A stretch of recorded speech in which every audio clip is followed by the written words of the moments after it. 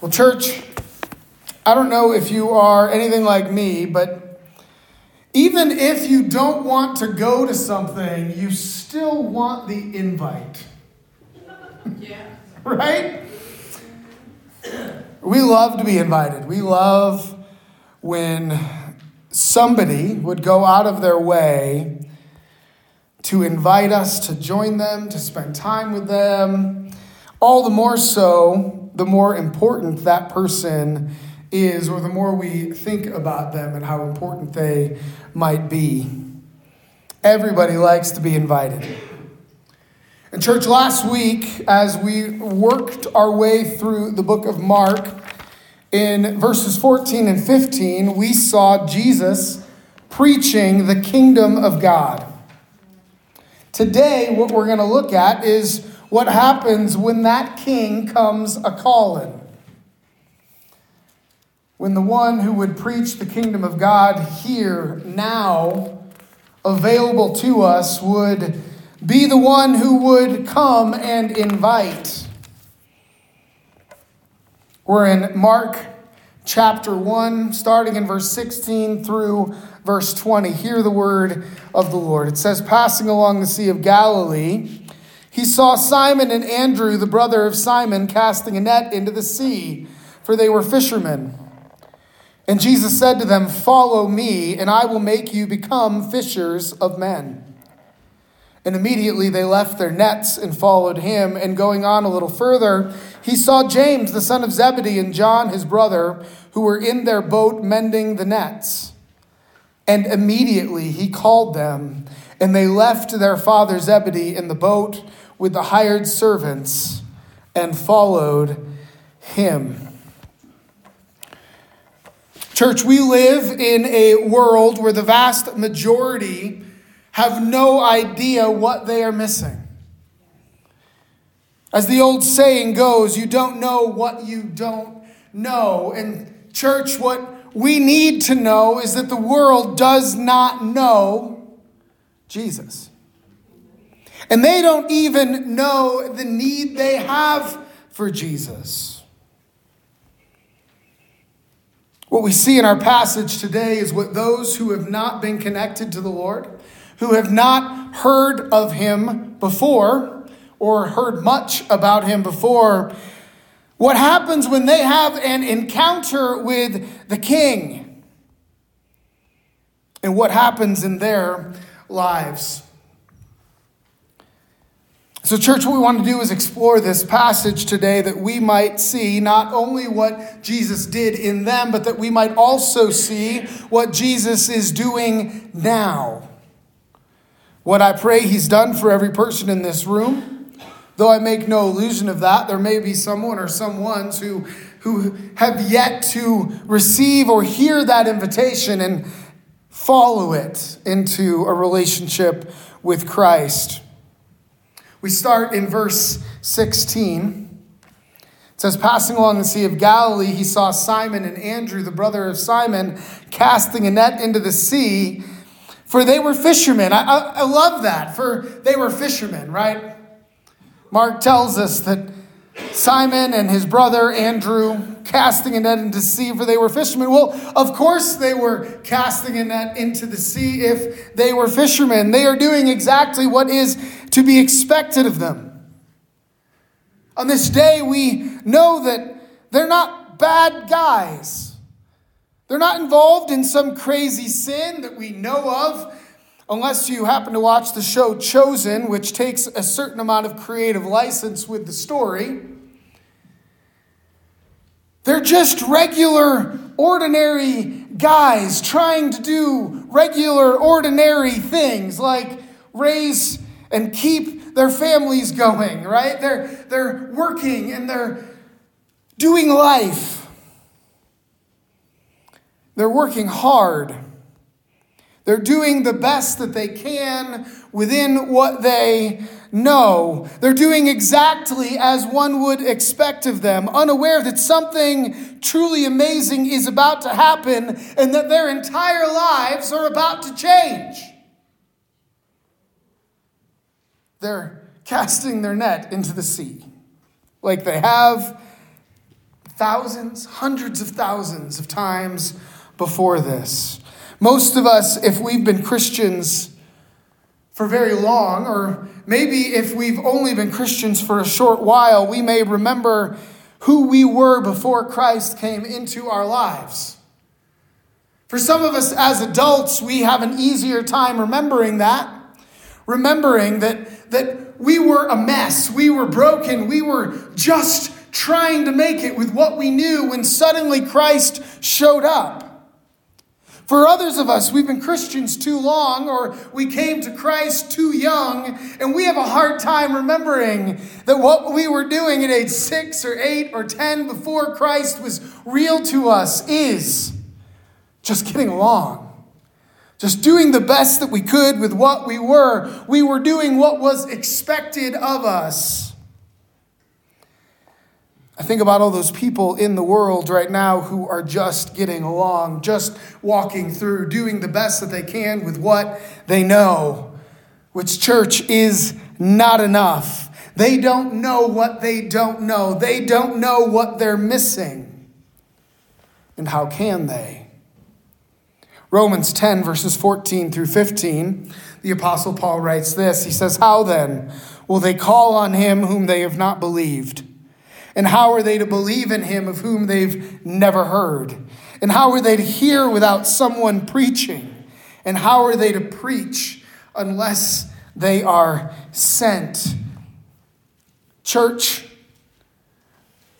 modern Christians spend far too much time being angry and frustrated with other people in this world who are living in darkness. We spend far too much time being critical of those who don't know any better.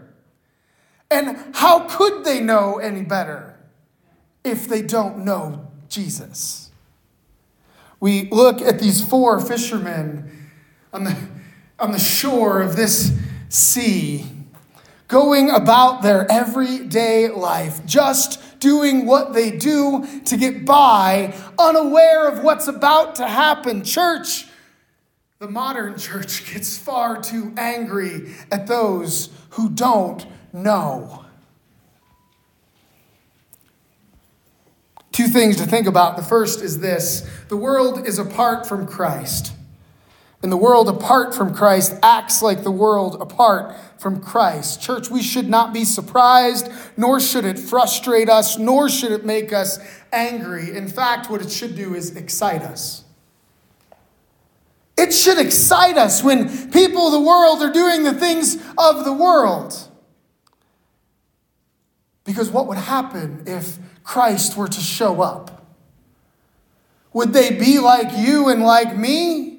Like Simon and Andrew and James and John, who Jesus suddenly shows up for, and everything changes.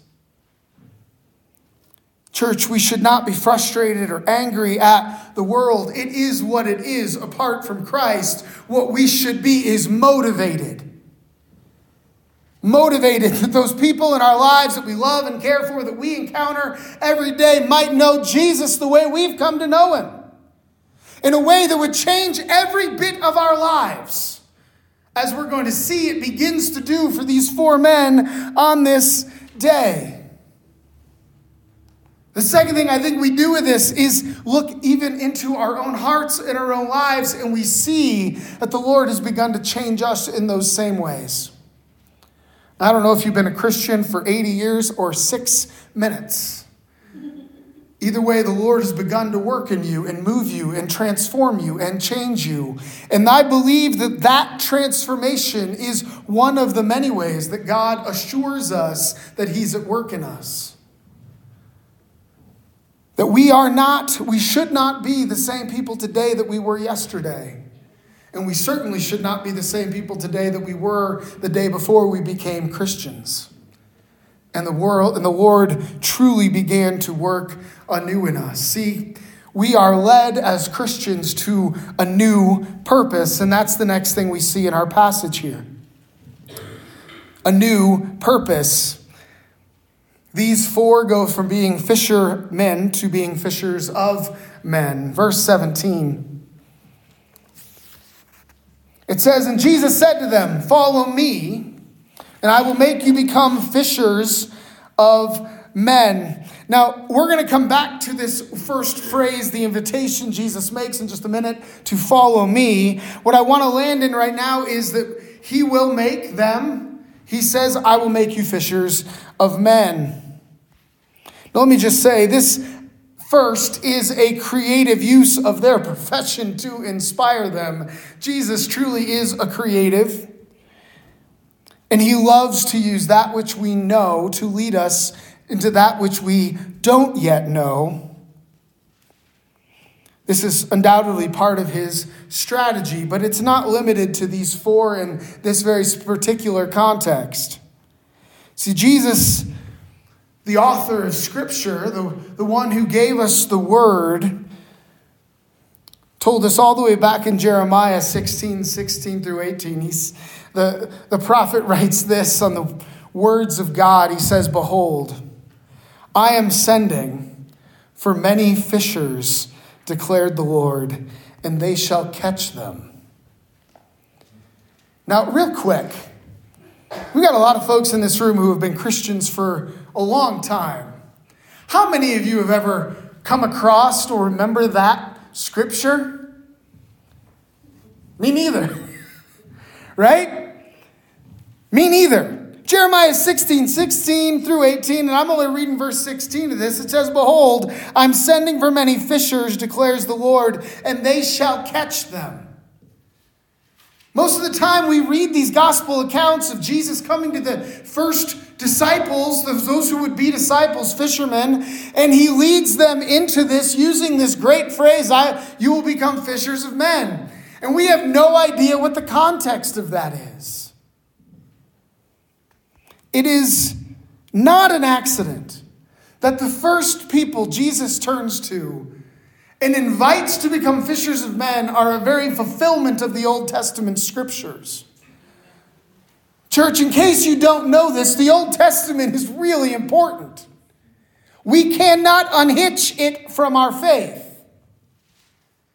We can't. See, Jesus has been doing a work for generations and generations and generations. He has been leading this, and in this instance, he goes to these fishermen and invites them to become fishers of men as a fulfillment of Scripture. He says, again, "Behold, I'm sending for many fishers, declares the Lord, and they shall catch them." Now, in case you don't know this, 4 is not many. 4 is a few, right? One of the things that tells us is that if this is the beginning of the fulfillment of that scripture, then all those that Jesus calls to be disciples are the continuation of that scripture. This is not just an invitation he makes to 4 fishermen on the side of the Sea of Galilee. This is an invitation that he makes to all that he says, "Follow me." And all who will follow him and become fishers of men. Now that he comes to these four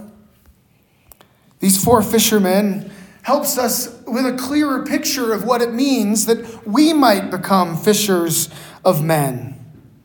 I think one of the challenges that we often have is that we are really, really bad at remembering what things were like then versus what they are now. So I don't know about you, but every time since I was a kid that I heard you're going to become fishers of men, I picture a rod, right, with a reel and bait and a hook. And I love fishing. My kids love fishing. I think we're actually going to try to go fishing this afternoon somewhere just to go do that. We picture reeling in a bloody fish that has been pierced and mistreated. And, we can talk about that another day. But that's not what we should picture here. See, they're net fishing. They're casting their nets. They're not reeling one fish at a time in. With any luck and any hope, they are bringing in a ton of fish every single time. In fact, if we look at this account in a couple of the other Gospels, in Matthew and Luke, we actually discover that when Jesus gets there, Peter has had a really bad fishing night and hasn't caught anything. He says, throw your net over to the other side, and Peter catches more than he can handle. When I think about this, one of the things we need to be really clear about is that this is not a hobby. This is not a pastime. It is not even a passion for these men. It's livelihood. It is essential. In the words of our modern language, right, we would look at this in COVID lockdown, and these guys still would have been out in their boats casting nets. Because if they didn't, somebody would have starved, their families first, followed by everybody who would have relied on that for food. It is essential. And as we become fishers of men, we need to know that it is essential that we too would cast our nets. But more than that, you think about these men, this is their livelihood, this is their life. They've been doing it since they were small children. It takes more than throwing a net into the sea to catch a fish. Along with that comes knowledge, when and where to throw the net. Practice, right? To reliably throw that net where you want and have it open in just the right way so it sinks down. I guarantee if I was out there today, nothing would be caught. Pretty sure this afternoon, nothing will be caught. Because it takes knowledge, it takes practice, right? The same thing is true as we would fish for men. Not only that, but there is fixing the net. We actually read that two of these brothers are actively fixing nets while they're out there. We think about it this way. So often, the methods need to be tweaked and changed. What worked 50, 30, 20, 10 years ago may not work the same way now. What worked a week ago, as far as our culture goes, might not work today.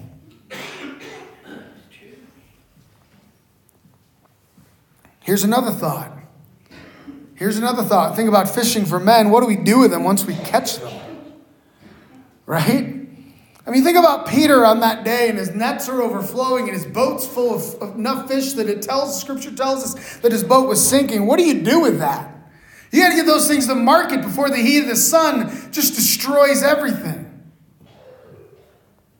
See, the task of becoming fishers of men is not so simple when you really look at the guys that Jesus is speaking to as he invites them and us to become fishers of men as we follow him. Church, let me ask you, are you casting your nets? Are you casting your nets? Now, I'll tell you, there's a lot of ways to cast nets. For some of us, we feel a lot of guilt over whether we are or not. We think about what we're doing or not doing as far as sharing the gospel with people. And part of the reason for that is because we have become convinced that fishing means catching. But Jesus doesn't tell them they will catch. He tells them they need to fish.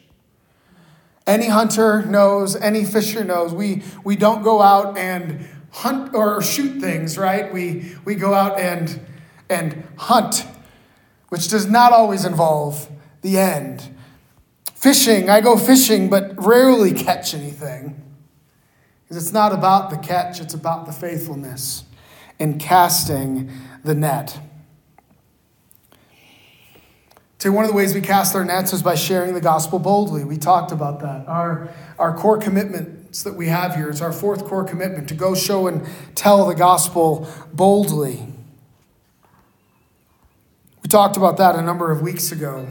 We need to be those who share the gospel boldly. How do we do that? Well, for some of us, we're going to be able to do that really effectively and really well and really eloquently. Some of us do it like myself, preaching in front of people. Let me share a really simple way straight out of our text today. It's called the 10-second testimony. Every one of us, if you're a Christian, has a 10-second testimony. It begins like this. I was once a simple fisherman. Then Jesus came into my life and I became a fisher of men. Do you have a story like that? Or maybe you would prefer it out of the song Amazing Grace. I once was lost in darkness, but then Jesus came into my life and I was found in him, no longer wandering on my own. Do you have a story like that? Or maybe a little more personal for some of you. I was once an addict focused on erasing my own pain, but then Jesus came into my life. He healed me, and now I know that life is about serving God and serving others. Do you have a story like that? Church, if you've been a Christian for more than about 6 minutes, you have a 10-second testimony. I once was ... Fill the blank in. And then Jesus came into my life, and now I'm ... And the important bit at the end is that question: do you have a story like that? That opens up the door to somebody saying no or somebody saying yes, but it opens up the door to a conversation that you get to share even more about what Christ has done for you. Are you casting out your nets? Another way that we cast our nets is to show the gospel boldly. How do we do so? We love the community. We engage with people, especially the hurting and the lost. We put ourselves in their lives. We go from our buildings and our homes into places that need a gospel light. Are you casting your nets? Another way we do that is through inviting people into our homes, into our churches, and into our lives. We invite them. How awesome is it when we are invited? People love to be invited. Whether they come or not, they love to be invited. In church, that's one of the ways that we cast our nets. See, what we see in the movement here is these disciples, they're going from not knowing Jesus to an entirely changed purpose and into an entirely new identity as they begin to follow Jesus. And that brings us back to that phrase that we want to come to, verse 17. What does it mean to follow Jesus? Verse 17, Jesus said to them, "Follow me, and I will make you become fishers of men." In verse 18, we see the result of that. Immediately they left their nets and they followed him. Verse 20, again, we see the response. And immediately he called them, and they left their father Zebedee in the boat with the hired servants and followed him. Follow me. They followed him. They followed him. This is a loaded word. Make no mistake, they knew it. They understood what Jesus was doing in this moment. What he's doing is inviting them to be his disciples. He's inviting them to join him in a journey. See, Jesus was the up-and-coming rabbi. He's already begun to be recognized. People are speaking about him in the streets and the crowds and in the synagogue. They're talking about his teaching. The crowds, the community is interested in what's happening here. And it's Jesus who comes to these four and invites them to be his disciples. Now that's significant. Because to become a disciple of a rabbi in this day and age in that time was a really significant thing. And it didn't happen by invitation. It happened through years and years and years of hard work, memorizing, sitting under teachers, not being a disciple, learning, growing. It required a family's commitment to send their child who could be earning a living, to school instead. It required a commitment from those students to memorize the entirety, word for word, of the first 5 books of the Old Testament. You couldn't even be considered if you hadn't done that. And you would go and then you would apply yourself to that teacher. You'd say, "Teacher, here's my qualifications. Here's who I am." And the teacher would pick the best of the best of the best out of all of that. And if you didn't make the cut, then eventually you wandered back to your family's job, to whatever they did, and you left that life behind. Here's 4 men that are called and invited, by Jesus to become his disciples. While others were memorizing scriptures, they were casting nets.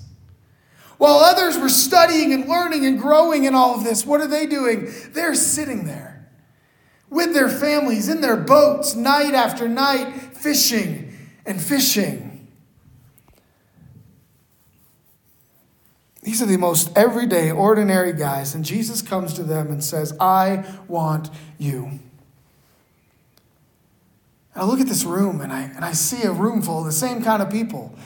Everyday, ordinary, normal kind of people. Jesus has said to you, I want you. I want you to be my follower. I want you to come after me. That's what the word, this phrase, this word, when he says follow me, what he's inviting them to do is to come behind him. That's the literal of it. To come after me. To follow. It's so amazing to think that these guys were invited to come. And here's the reality. How could they not? Right? This would be like Elon Musk showing up at your door today and saying, hey, I don't know who you are, but I hear you want to be an engineer. I'm going to disciple you into that. I'm going to make that happen. That would be like Bezos, the guy who runs Amazon, saying, hey, I want you to be my disciple. I'm going to pass off this entire thing to you when you're ready. Right? We can think about all these, about big names. We can think about how cool that would be. See, Jesus has just said the kingdom is here. The king has just shown up and said, hey, I want you to come with me. I want you to follow me. And church, what you need to know about this is it's not a safe invitation. This is not a safe invitation to them. They have no idea what they're getting into. Right? At best, the scriptures tell us, in Mark and in Luke, we're told that one of these brothers had an idea who Jesus was before this. They might have heard him teaching in the synagogue or in the circle in town. They might have encountered him once or twice before, but they don't know the full breadth of his teaching, and they don't know the destiny that he has to the cross. He speaks to them. He says, follow me. And they leave everything and they go. Church, I remember my decision to follow Christ when I was a teenager. A child in mind, in heart, in every way. I had no idea where that decision was going to take me. And let me just make the guess. Everyone in this room is the same exact way. If you're a Christian, you had no idea what God was going to do with you when you started that journey. He said, follow me, and something in your heart, something in your head, something in your life said, yes. I had no idea of the depths of my own heart and my soul that God would bring me through because I said yes. I had no idea the literal places that I would end up going, places I never would have dreamed of being. But he said, follow me. No idea what the challenges that would come. No idea what the truths of Scripture that because I said yes all those years ago, I would need to keep assenting to. Right? There's things in Scripture that we don't like when we become Christians. There's things that we don't want to like when we become Christians. And some people, they get to those and it actually is the wall that comes up and they stop following Christ. But for some of us, we read through those things and we find them, we realize them in our hearts, we don't like it. And so instead of changing what Scripture says, what we do is we say, Lord, change this. Change my heart. Do you know how many times I read Scripture, even still today? I'm reading something and I say, Lord, change my heart on this. I don't like what you said here. I certainly don't love what you said here. Help me to love that, right? And I believe there's probably somebody in this room right now who needs to hear the words of Jesus to you right now. He's saying, follow me. And there's a part in your head, your heart, you have no idea what you're in for, but today's the day. Today's the day. Don't wait. You have no idea. But every person in this room who said yes before will tell you it was worth it. And so Jesus says, follow me. And Scripture tells us that both these groups of brothers followed him. Now, what does that mean? It means they went walking with him. That's what following means, right? He invites them to come after him. And when it says follow him, it means to walk with him. A number of years ago, a popular Bible teacher emphasized the idea here that what it meant to be a disciple of any rabbi was to walk in the dust of your master. To walk in the dust of your master. And the idea was that you would spend so much time with your teacher, with your master, going where he went, walking with and behind him, that you were walking in the dust of your master. See, one of the many reasons that I love living in southern Colorado, actually, and particularly this valley, is that it actually gives us a really good understanding of the terrain of the Bible. You may not know this. Where we live in the San Luis Valley is incredibly like Israel. Very similar geography. Very, very similar geography. You've got high desert scrubland, you've got mountains around, and you've got incredibly fertile soil. That's literally what Israel was like. And still is in many ways. And so we can picture this. You and I can picture this. If you've ever been on a hiking trail with a 3-year-old who scuffs their feet along the way. Right? They're walking, they're scuffing. And what are you doing? You're walking behind them coughing. Right? Not only is the dust getting on you, but you can taste it in your mouth. And that's the image that you're supposed to have as you think about a disciple following Jesus, walking in the dust of the master. Now, fortunately for us, you and I, we don't really need to walk in the dust of Jesus. But let me ask you a question. Are we walking close enough with him that we are experiencing his dust falling on us? Do we sit in God's word in the same way that these brothers in our passage would have then sat with Jesus? Taking in every word, listening to every word. Do we walk with Jesus, going to the kinds of places that he would go? To spend time with the kinds of people that Jesus would spend time with? Church, let me ask you this. Do you walk with your brothers and sisters in the same way they did? See, one of the things that I think about when walking in the dust of their master is they were never alone. See, to be called to be a disciple was always a group endeavor. It's actually interesting. Jesus never had one single disciple. These 4 are the first ones. So you think about Simon and Andrew, they came in pairs. John and James also came in pairs. So Jesus went from no disciples to 4 disciples, which means as they're walking from that place to wherever they went, it's no longer the dust of one getting all over them. It's the dust of 4 and 5. Now, we often forget that there weren't just 12 apostles. There weren't just 12 original disciples. There was actually between 70 and 100. Now picture this. You're walking down a dusty road with 70 to 100 people. And what's happening? All the dust from all these people is getting kicked up all over the place. And right there you have an incredible picture of the church. An incredible picture of what it looks like to be the church that follows Jesus. And you're walking in each other's dust as we all walk in Jesus' dust. That we would know each other well enough to taste, and this sounds pretty gross, one another's mess. Right? That we would know and love and support one another to be there in those moments. See, Jesus is inviting us to be a part of something bigger than just ourselves and bigger than him. His church. And what we see happen in our passage here is something we need to see for ourselves as we decide, yes, Lord, I want to follow you.